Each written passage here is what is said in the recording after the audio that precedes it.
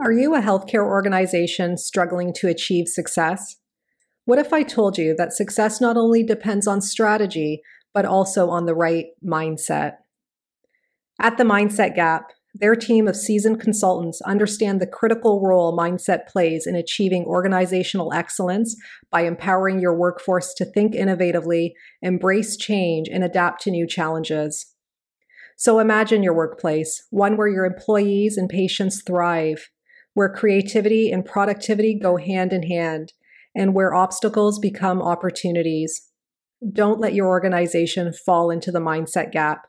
Take the first step towards unlocking your potential today and email assist@themindsetgap.com with the referral code GenCan20 to schedule a consultation.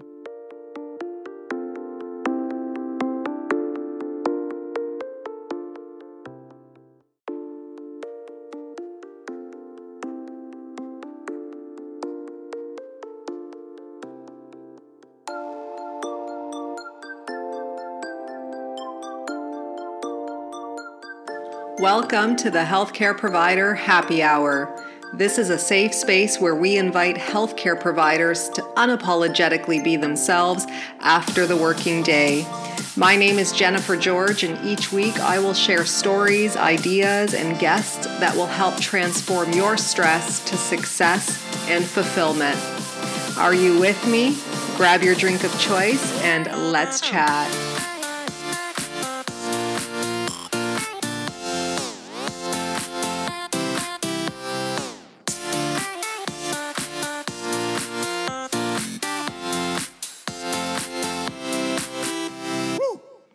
Hey guys, what's up? Welcome to the first episode of the Healthcare Provider Happy Hour. I'm your host, Jennifer George, and over my glass of water, I just wanted to sit and chat with you a little bit about why this podcast came to be and who the heck am I to bring this to you. So, first of all, I am a physiotherapist, I'm an author, I'm a proud daughter, I'm a self-care enthusiast, and I'm an introvert with an extroverted love for humanity.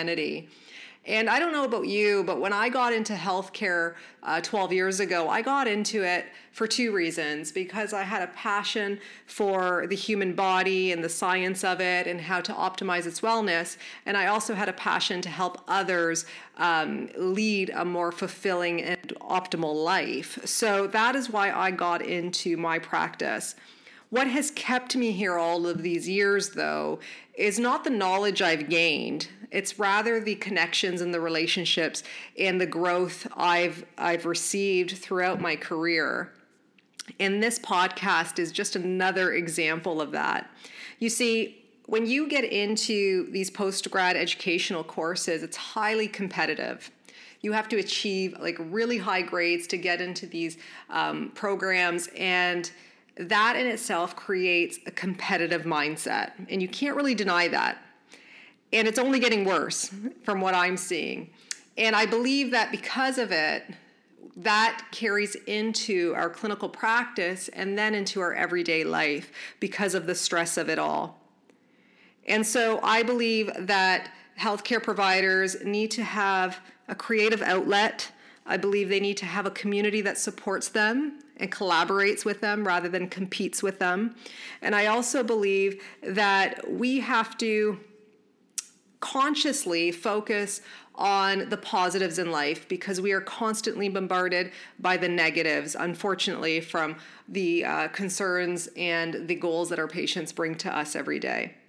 So this podcast is a bit of an oxymoron because in a sense, you can look at the healthcare industry and field as being quite negative, but at the heart of it all, and that's in the heart of its providers, there are some really amazing people out there, and they're doing amazing things, and they want to bring out the best in their patients and the best in themselves and the best in their profession.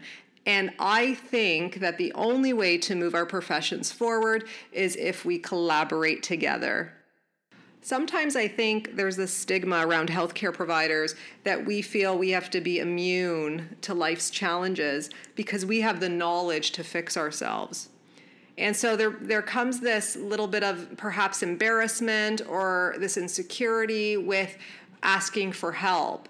But knowledge is different than emotion, right? And it's different than understanding. And a lot of times, pain and suffering has an emotional attachment to it. And so we kind of need to find our way again, and we have to be responsible for our health to some capacity, and there is absolutely nothing wrong with working towards your own wellness as you help others do the same. In fact, I believe that connection in itself helps your patients to trust in you more because they see the integrity with which you live your life, which is on a journey of wellness, and they can relate to that on some level. So it used to be that when I was trained as a physio, that you didn't talk about these things, that vulnerability didn't have a place in practice because you had to be very cognitively disciplined, right? And emotionally disciplined. But I can recall many moments being with a patient who was showing some kind of suffering, some kind of despair. And it had nothing to do with even their physical complaint with why they were seeing me, but it had everything to do with the navigation of the healthcare system. And that's when I decided, you know what, I've been there with my dad as a caregiver, that I am going to be a little vulnerable here, and I'm going to share a piece of advice and a piece of me that kind of helped our family to get through this difficult time. And now I've started doing that with my patients. And to be honest with you, it's professional. There's no boundaries being crossed. And patients actually look to you like, oh, I can relate to you now. Now, you really do understand what I'm going through. And we do, and we shouldn't hide that, because the connection is what actually unlocks your patient's potential. That's what unlocks it, not the content. When you think about it, guys, and you think about all of the positive outcomes you've had with your patients over the course of your career, no matter how long it's been or how short it is so far, you've never really got fulfillment from just healing a sprained ankle. You don't think of it that way. What you're thinking about is giving somebody's life back. That's what brings you fulfillment. That's what keeps me in this profession. That's what keeps me on the front line. That compassion to serve fuels my purpose every single day. I'm not concerned about the physical. I'm concerned about what that means to my patient in the long run.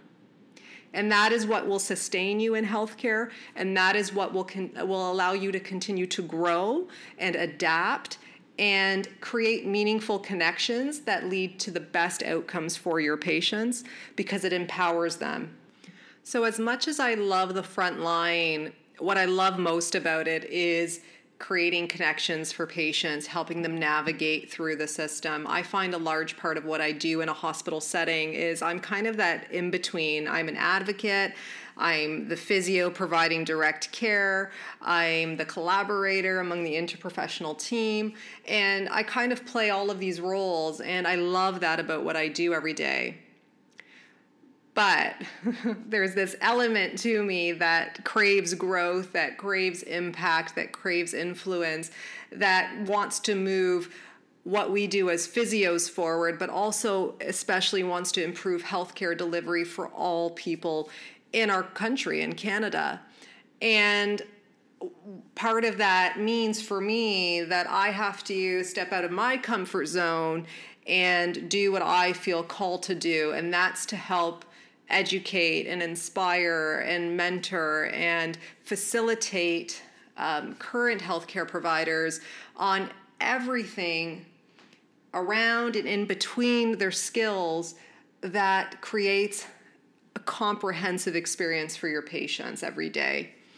So what that means is connection. What that means is communication. What that means is, empathy and understanding. And it also means reflection on your part in discovering your purpose and what you're called to do. I'll never forget this time when I was in the ER as a patient, and I was just about to go into physio school, and the ER doctor had said to me, "Why do you want to go into physio? Physios get bored, and then they usually want to go into something else." And obviously, I was offended by that comment, and I still don't believe that to be true, because I know a lot of physios who've never done that.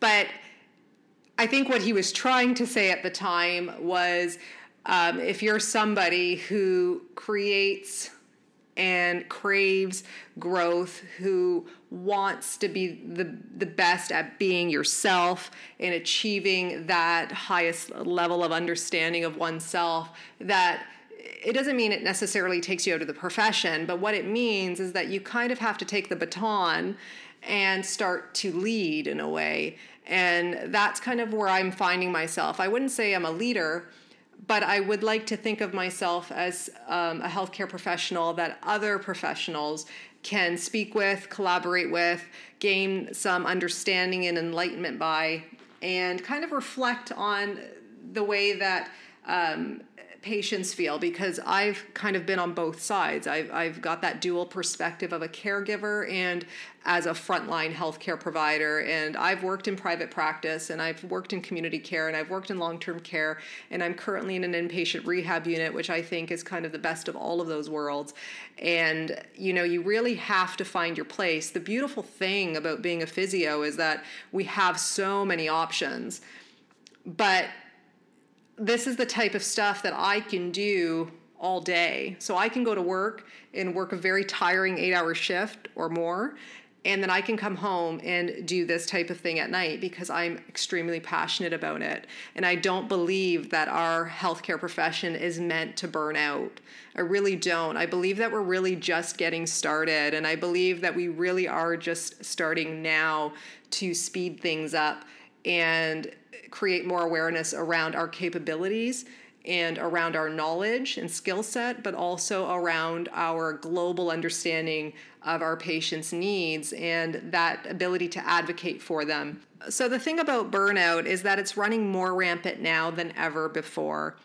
Burnout did exist a decade ago, but it didn't receive as much attention as it has now. In fact, the World Health Organization has now just deemed it an epidemic and as an occupational hazard.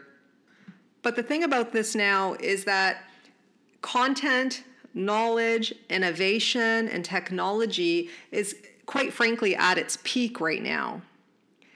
And this is supposed to essentially create better patient outcomes, better diagnoses, better prognoses. It's supposed to coordinate services and communication. It's supposed to allow real-time referrals and things like this. But the reality is that burnout is still running rampant, which tells me that knowledge and innovation and all of these things are not necessarily the answer to burnout. Really, at the end of the day, what good is all of that if you have a healthcare provider that's delivering that is burnt out? The other day, I actually saw a nurse who was so exhausted that she could not fathom answering another call bell on the floor because she was exhausted. And I thought to myself, this is not right. And it's nothing against her. It wasn't intentional on her part. She's probably one of the most compassionate nurses that I know, and patients speak very highly of her. But she was so burnt out. And I think with the World Health Organization classifying this as an occupational hazard has kind of taken the responsibility off of ourselves. And I mean all of us, not just healthcare providers, anybody who experiences signs of burnout, as not having to address it, not having to understand it more. And I really think that you can't have burnout without a lack of fulfillment with oneself on some level. So you've got to be somewhere, with respect to your health, unsettled. And until you kind of determine what that's all about, and when you start to make that shift in improving that situation for yourself, perhaps then you could give more to others, right? Because some people think of burnout too as compassion fatigue, right? Which is the whole thing about healthcare providers being bombarded by negative situations, dealing with people who are potentially dying or who've been given bad news and things like that, and how that wears on us as providers. But when you think about the phrase, giving feels better than receiving, that's the way I see healthcare. I see that the more compassion we're able to give, the more we're able to create a safe space and a brave space and a happy space for our patients, the better we feel at the end of the day. And if that's not there, then chances are it's not just an occupational reason for that. And if it is, then you can address that right away. And, when it comes to conflict resolution, I'm all about preventing conflict to begin with. I think that we need to be more aware and observant of what's to come rather than what is, and prepare for those things, because what is has already been too late. And in some cases for our patients, that's critical. It could have a critical impact on their well-being and the prognosis of their situation. So we have to kind of assess our life, and we have to take a look in. And I find this difficult for us to do because everything we've ever been taught up until this point has been very output focused, right? It's been all about your skill. It's been all about your ability to assess. It's been all about everything outside of yourself, but we've never from the beginning taught ourselves how to take care of ourselves. And if I could just share with you an example, like I dealt with burnout a few years back. I was still an entry-level provider within my first 3 years or so of practice. And I was confronted with a significant professional challenge that made me feel completely inadequate. It made me completely anxious, exhausted, irritable, depersonalized from my colleagues and from my work. I just felt like I had to question everything. And I had to eventually recognize it for what it was. And although I felt like the situation was somewhat out of my control, I had to take back my power, and I had to take personal responsibility for doing that. And I'll tell you, it wasn't taking more postgraduate courses on manual therapy and acupuncture and taping and things like that got me back to where I am now.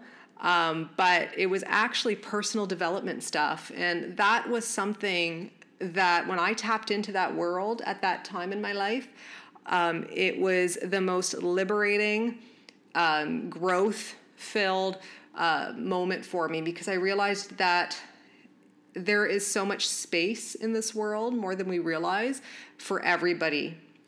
And if we can just start supporting one another rather than competing or feeling the need to compete with one another, only then can you add value to people, but only then can somebody bring value to you. I think this is a good place to wrap this up. I think you have a greater understanding of who I am, why I'm doing this podcast, and recognize that this is not only my creative outlet, but also my invitation to you to listen in, to join me as a guest if you feel inclined to share something that other people can be inspired by and learn from and implement. I would be happy to chat. You can visit my website at jennifergeorge.co and reach out to me through there.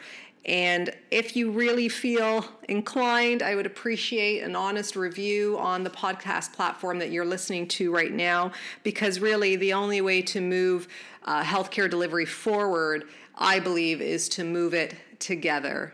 So thanks again for your time, guys, and remember to stay happy. Have an awesome week, and I'll see you next time.